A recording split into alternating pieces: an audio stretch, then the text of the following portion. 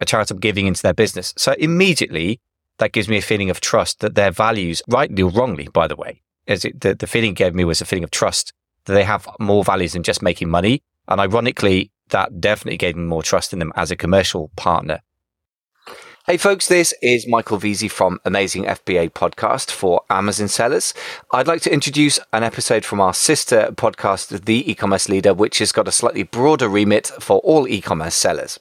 In this deep dive episode, Jason Miles and I deep dive into a key e-commerce topic. Hope you enjoy the show. Is your Amazon private label business set to survive the downturn? Most sellers don't know. Surviving a downturn means squeezing out more profits and slashing waste.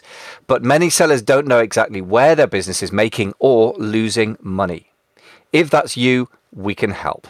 Our new quick assessment helps you identify your biggest Amazon profit killer and what to do about it. For a quick but powerful diagnosis of your biggest issue, just go to AmazonProfitQuiz.com. That's AmazonProfitQuiz.com to get your free instant analysis. If you would like resources and links and other help to do with today's episode, just go to AmazingFBA.com/389. Adding charitable giving to your e-commerce work really can help change the world, strengthen your brand, and even increase sales. But there are challenges and cautionary tales to tell as well. In this episode, we're going to discuss My Charity So Powerful, as well as other charitable models, and walk you through how to set up totally integrated giving into your e-commerce work. Let's jump into it. Michael, are you ready to talk about the topic?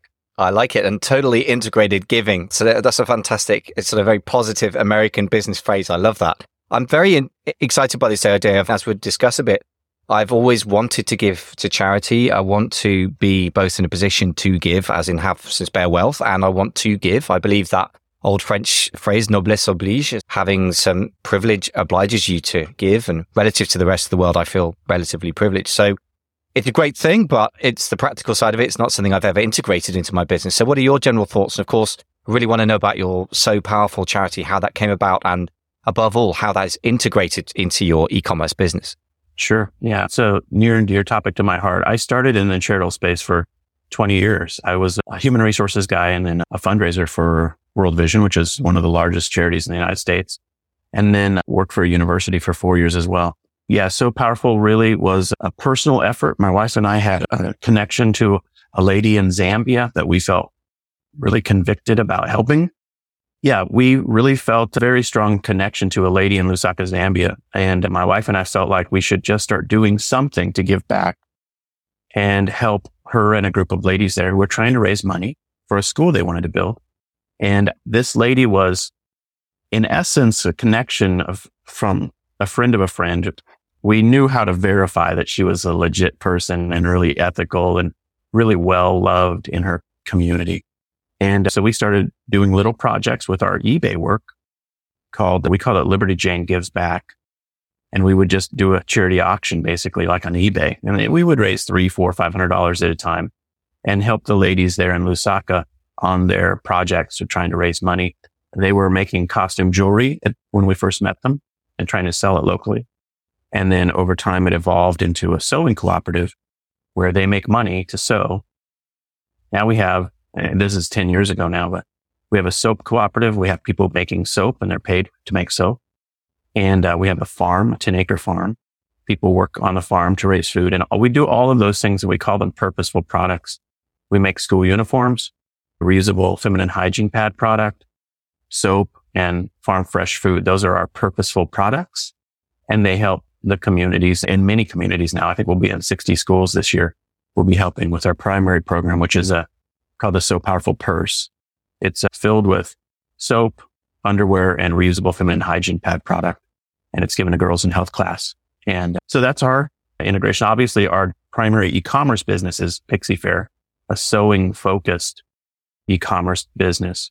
And So Powerful, obviously, as you can get the idea there, it's really connected in many ways to our core audience's interest and passion and enthusiasm. So for us, it was really an extension of our e-commerce work in a way from the very beginning. And we've just grown them in what's technically called a parallel structure. But that's the work.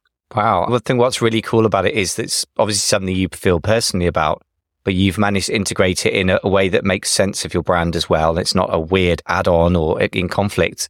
It grows naturally out of who you are and what you do. And I guess that's the business grew naturally out of, I know, particularly your wife Cinnamon's passion. So that feels very organic to me. That's interesting. Really clever. I'd love to hear the British take on all of this as well. What is the way in which Brits approach this topic, charitable giving, and what have you seen in your side of things in terms of how this operates, in particular, how businesses or e-commerce companies might begin to or think about integrating these ideas? Is there any of that in the UK? There is commonly popping up now in the US? I wouldn't say it's traditionally such a big part of British business culture. So thinking about just zooming out to the biggest picture, where charity sits in the sort of political and economic landscape of the UK is a bit different than the US. For example, the health service is supposed to be universal here, although obviously it has many flaws like anywhere. And I guess in the US, it's a famous topic that keeps getting covered, but there is perhaps more need for charity, but there is also more of a willingness to be doing it at a big scale in the US, I think, than the UK. Having said that, obviously British culture and particularly business culture has been very Americanized since for the last few decades, and ever more so, I would say. So there are some famous entrepreneurs that have charitable kind of angles here. One famously, Anita Roddick, who, if I've got the name right, she died a while ago, but she founded the Body Shop in the 70s and it's more about ethical than charitable, but there was a sort of element of wanting to look after the planet a bit better than most businesses had. I know Richard Branson has had various sort of tie-ups with charities. What we don't tend to have is the big expectation here that somebody like Bill Gates or maybe even now Warren Buffett will set up a massive charitable foundation, or people like Carnegie. The philanthropists here tend to be wealthy individuals, or there's a big tie-up with royalty. So the vibe here is more about people who've the noblesse oblige quote that I mentioned. So people who are very privileged, feeling they should give back as a social obligation, as opposed to a feeling that successful corporates should give back as part of their corporate mission. So for me, there's a bit of a cultural difference there. So there's some very famous charities being started. Of course, Salvation Army, you've mentioned, very much part of their Christian mission, as I understand it. So that's built into their DNA. They're sort of one of those 19th century, very nonconformist Christian faith denominations that very much felt it was a part of their mission to have social action. Another one that's famous is Oxfam, which is started, I believe, in the 1940s in Oxford, of course, in England, and to help relieve famine in Africa. So they're the famous ones. So it's random thoughts. The interesting tie-in to me for royalty is, I guess, it's obviously different than the US. And so I suppose people like Carnegie, Rockefeller, Bill Gates now, these people have become astronomically wealthy, higher values, I suppose, or wealth amounts than British royalty even. I mean, their funds would rival the most royal of royalist families, whatever you want to call it, the biggest estates or whatever. But they don't have that sense of we're landholders, our children's children will be the duke of whatever it needs an endowment. There's none of that. So people in the US, I think, just immediately turn to a sense of duty almost to return the funds to the good of the people. And I think that's what Gates has expressed. He's here locally in Seattle. And so their foundation it's going to receive, I think he said 99% of all his wealth, plus Warren Buffett's money is all going to Gates Foundation. Now, it's interesting. I think they have an obligation to give away like $5 billion a year or $6 billion a year right now. And that's just minimum legal requirement. So it's just astronomical amounts of money. But I guess to me, that's out there as a concept. I always like to personalize it and ask the question, what could we do? Because what can an ordinary person do? And should we? And do we care? And many people, candidly, are so busy with their own lives. They don't have time to care. They're just like Maslow's hierarchy of needs. But many people have an inclination like you expressed. I want to do this. How do you do this? And so let's dive into a little bit of that, like how to and that kind of thing. I think would be a fun topic. Absolutely. The first thing I was going to ask is, we've talked about the sort of general culture and who does it. What are the sort of more practical business models or even sort of legal vehicles that you would use in the US to run a charity?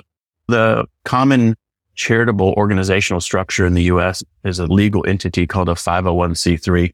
And there are other 501c4s and 6s, depending on if you're a fundraiser for politics or you're a school or that kind of thing. But the common charitable organizational structure is a 501c3 legal entity.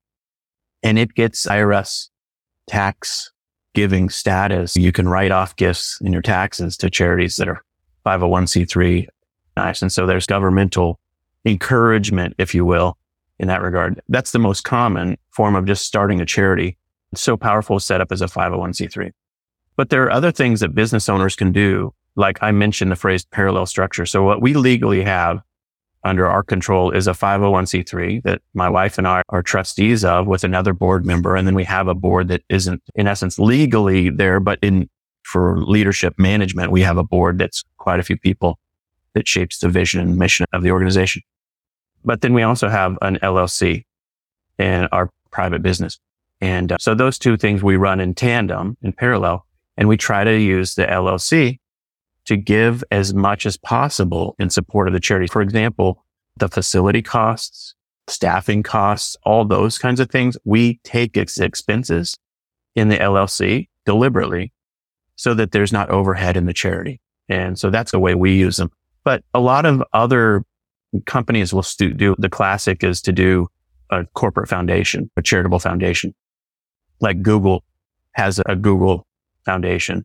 We're recipients of gifts from Google Foundation. Actually, it would be interesting to mention that detail in maybe in a subsequent part of this conversation. But a charitable foundation is common. And then, well, a lot of companies can just do pro bono work, if you will. They can just be almost like an affiliate, if you will, for a charity. Just weave it into your work in interesting ways. The buy one, give one model is the most popularized version of that. Many e-commerce sellers, I've talked to many of them who have said, okay, how do you do a buy one, give one charitable integration? Why would you do that? Is there value in doing that? Those are the most common ways in which you might be legally structured. Excellent. So I guess in the UK, we have some sort of equivalents and some things that are different. The two, just to give the bigger picture, the two main legal entities for a commercial entity would be either a sole trader. So it might be Michael Veazey selling Michael's Cakes, and it's a doing business or trading as we call it here, or a limited company limited by shares. There's a very similar thing, which is the other charity structures, what's called a charitable company. So company limited by guarantee. There is a thing called a charitable incorporated organization, which is a bit similar. So that I don't know much about it. It's not very tried and tested. Or you could be unincorporated or a trust, which is very legally complicated. So it's quite similar structures in some ways, I think. Probably less kind of fewer options than you get in America somehow. But it's quite a similar thing, really. Another option that I forgot to mention is this new thing. And maybe, I don't know if that last one you mentioned that was a charitable structured organization was there's something in the US that's really a movement called the B Corporation. And it's actually, the idea is it's for benefit companies. And this is the tension. This is work that was probably 10 or 15 years old now. The idea was if you set up a company and you're really trying to change the planet, you're really trying to do good, help the earth or help people, you have a tension there because you have investors or shareholders. And if those people have given you money, they want money. They want a return on the investment. They don't want you to clean up the ocean. They want you to give them $3 for every share, every quarter or whatever.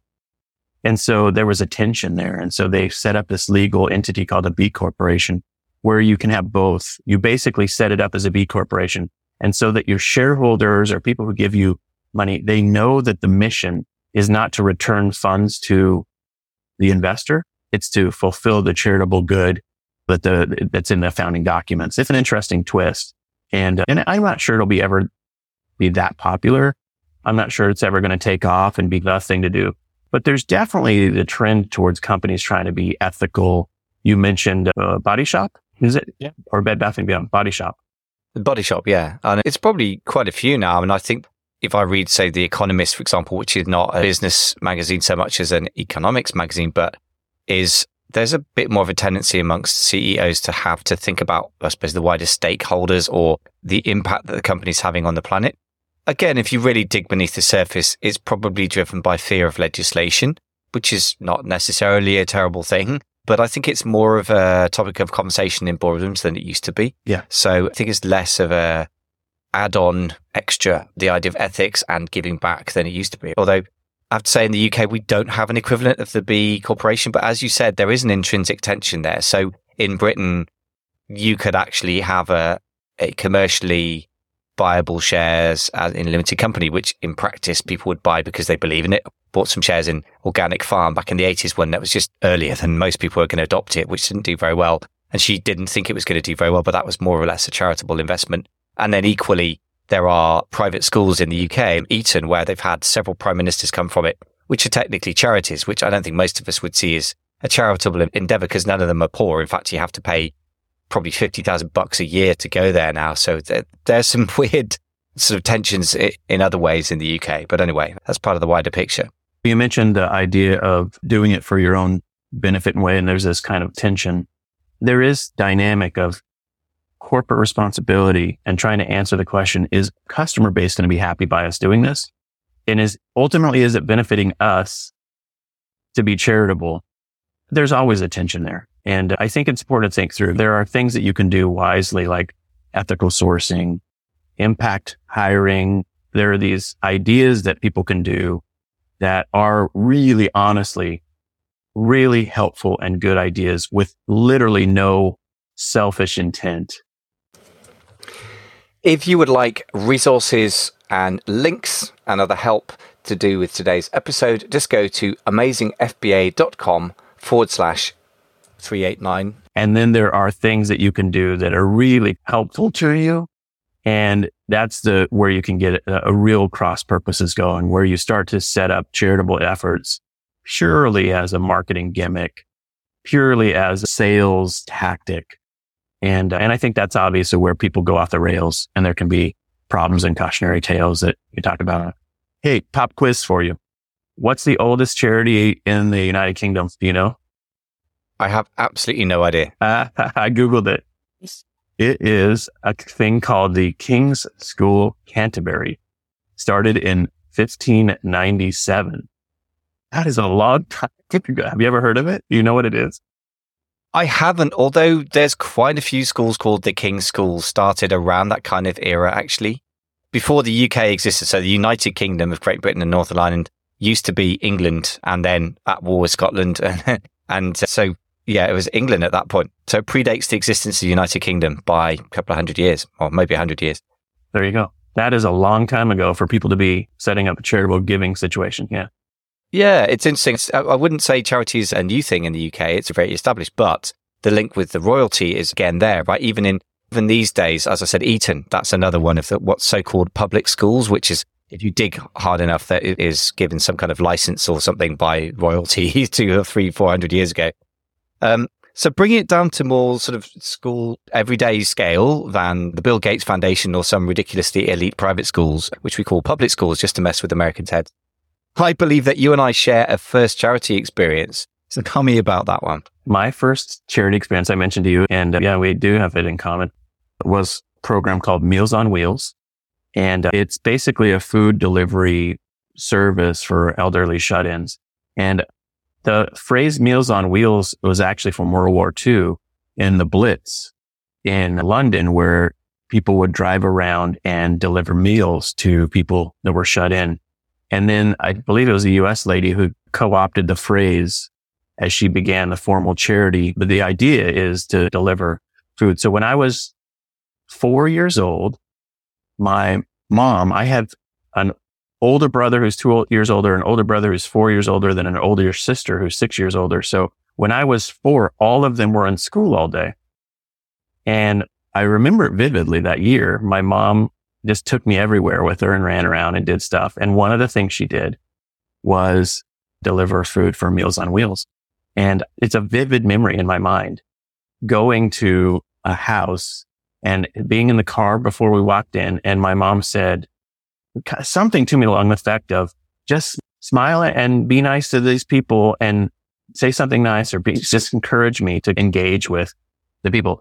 And so I remember vividly walking into this house, and the smell of the house was just something I had never encountered before. I don't know why this is such a striking memory in my mind, but I remember the smell of it. And I remember they had little poodles or little house dogs yapping really loud. And I remember this is gross, but there was dog poo on the floor of the house. And I remember walking by it and I was like, oh my Lord, what is it? And then I remember the people, they were on couches and in beds. And my mom chatted with them and I just was there to smile and be nice to them. And I remember them engaging with me and then we left. And I always remember that memory. I was 4 years old and I give my mom huge props for that. It's a strong memory in my mind. And that's my Meals on Wheels experience. I don't know. I didn't hear your Meals on Wheels experience. What is it?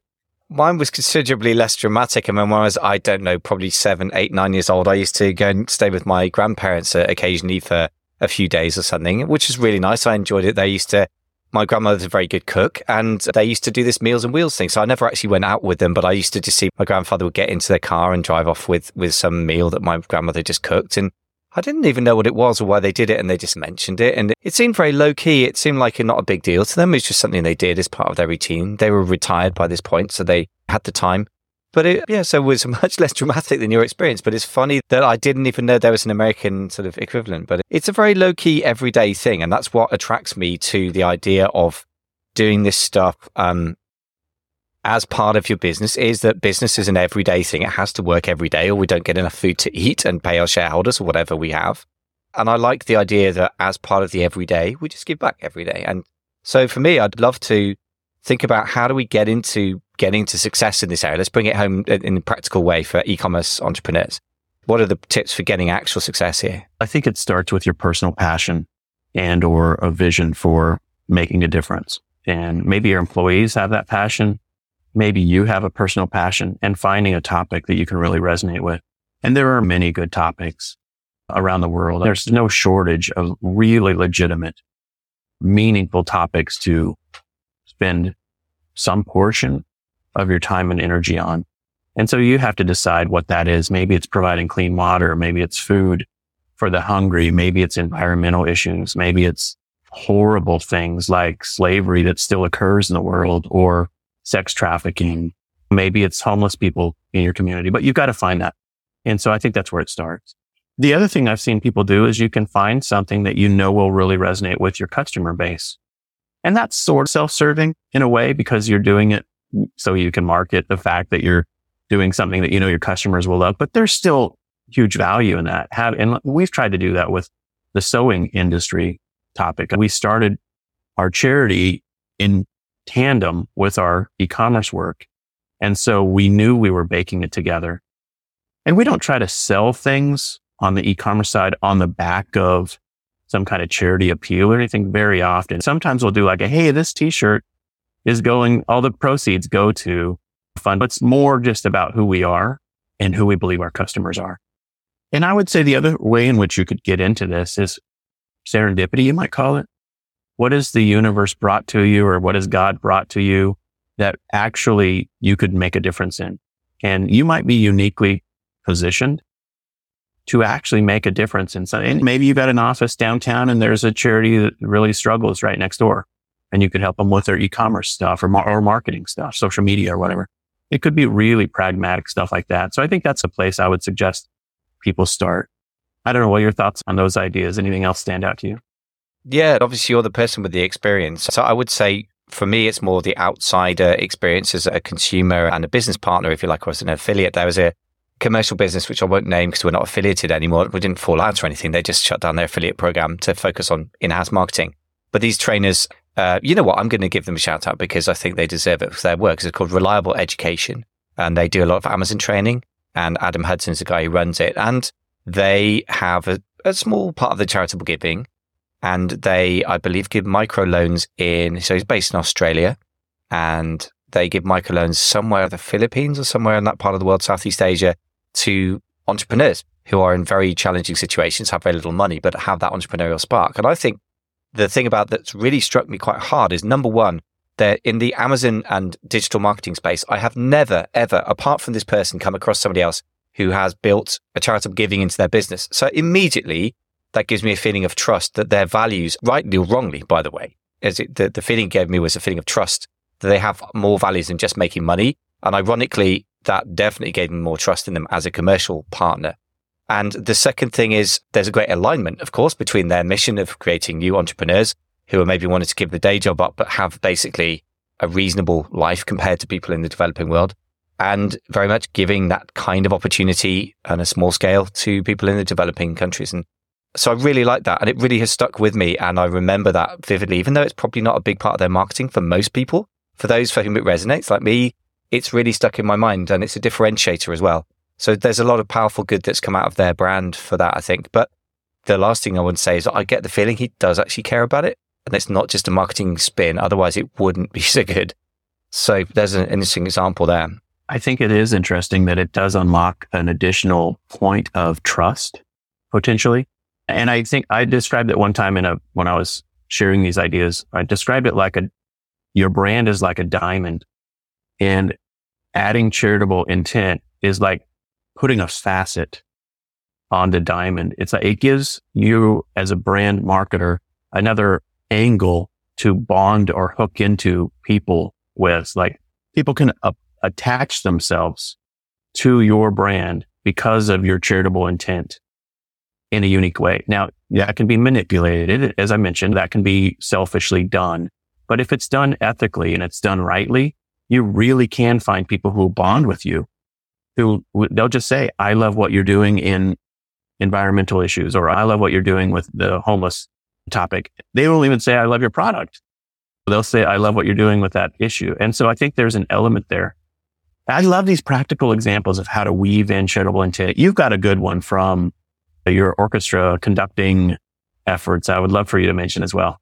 This is fairly random. This isn't a very e-commerce business, but I guess it's in a sense, when you have any kind of platform, in my case, literally, then you can influence things almost without trying that hard. So I was on the way to conduct a concert in November. So I do that sort of evenings and weekends as a sort of paid hobby these days. And back in November, when these things were possible, before COVID hit everything, and I was waiting for a train, and some advert came up. So the power of advertising for Crisis, and they are a homeless charity. And it said something like 2% of the London population is homeless. So I did a quick bit of maths. I thought, that's 50,000 people. That is just insane. And that really stuck in my head. Then I went to the rehearsal and did the rehearsal. And then was about to go on to do the performance. And somebody said, oh, our charity connection this evening, the chairman of the committee said, is Crisis. And I said, oh, wow, interesting. And told them this statistic. And then I was standing on the podium, and we'd conducted a load of Christmas carols and stuff. And they said, oh, so it's my time to talk to you about today's collection. And then I just gave them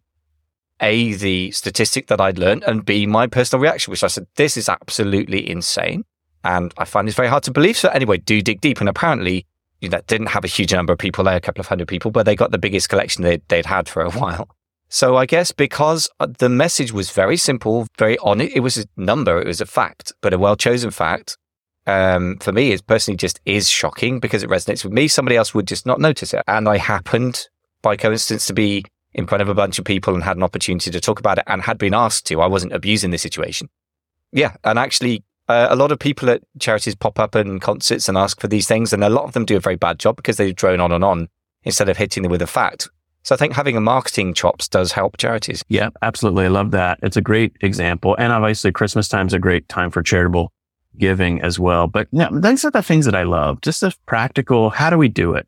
How do we help a good organization with our business expertise? And so to me, that's the powerful part. And there's a lot of ways to do that. So that's the end of today's episode on the charitable giving piece. I hope you enjoyed it. Obviously, Jason has a lot to share on this, and I've really enjoyed hearing about it. If that's something that interests you, then our next episode, we are going to be talking about a couple of practical things of how you can give to charity, including cash, gifts in kind, various other things, and a couple of cautionary tales, as well as some just practical ideas of how to get started. What are the next steps? As ever, so do stay tuned.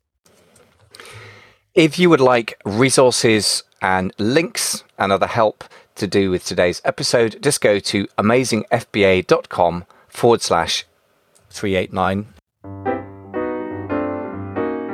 Thanks for listening to the 10K Collective podcast for 6- and 7-figure Amazon sellers. I really hope you found the show helpful to you. Please don't forget to subscribe to the show. And if you're on Apple Podcasts, please do leave us a quick star rating. It will take you all of 30 seconds to do it, but it does mean we can be found by and help many more e-commerce business builders. I wish you fast and profitable scaling, and I hope you enjoy the process of building your 7-figure Amazon business. Thanks very much for listening.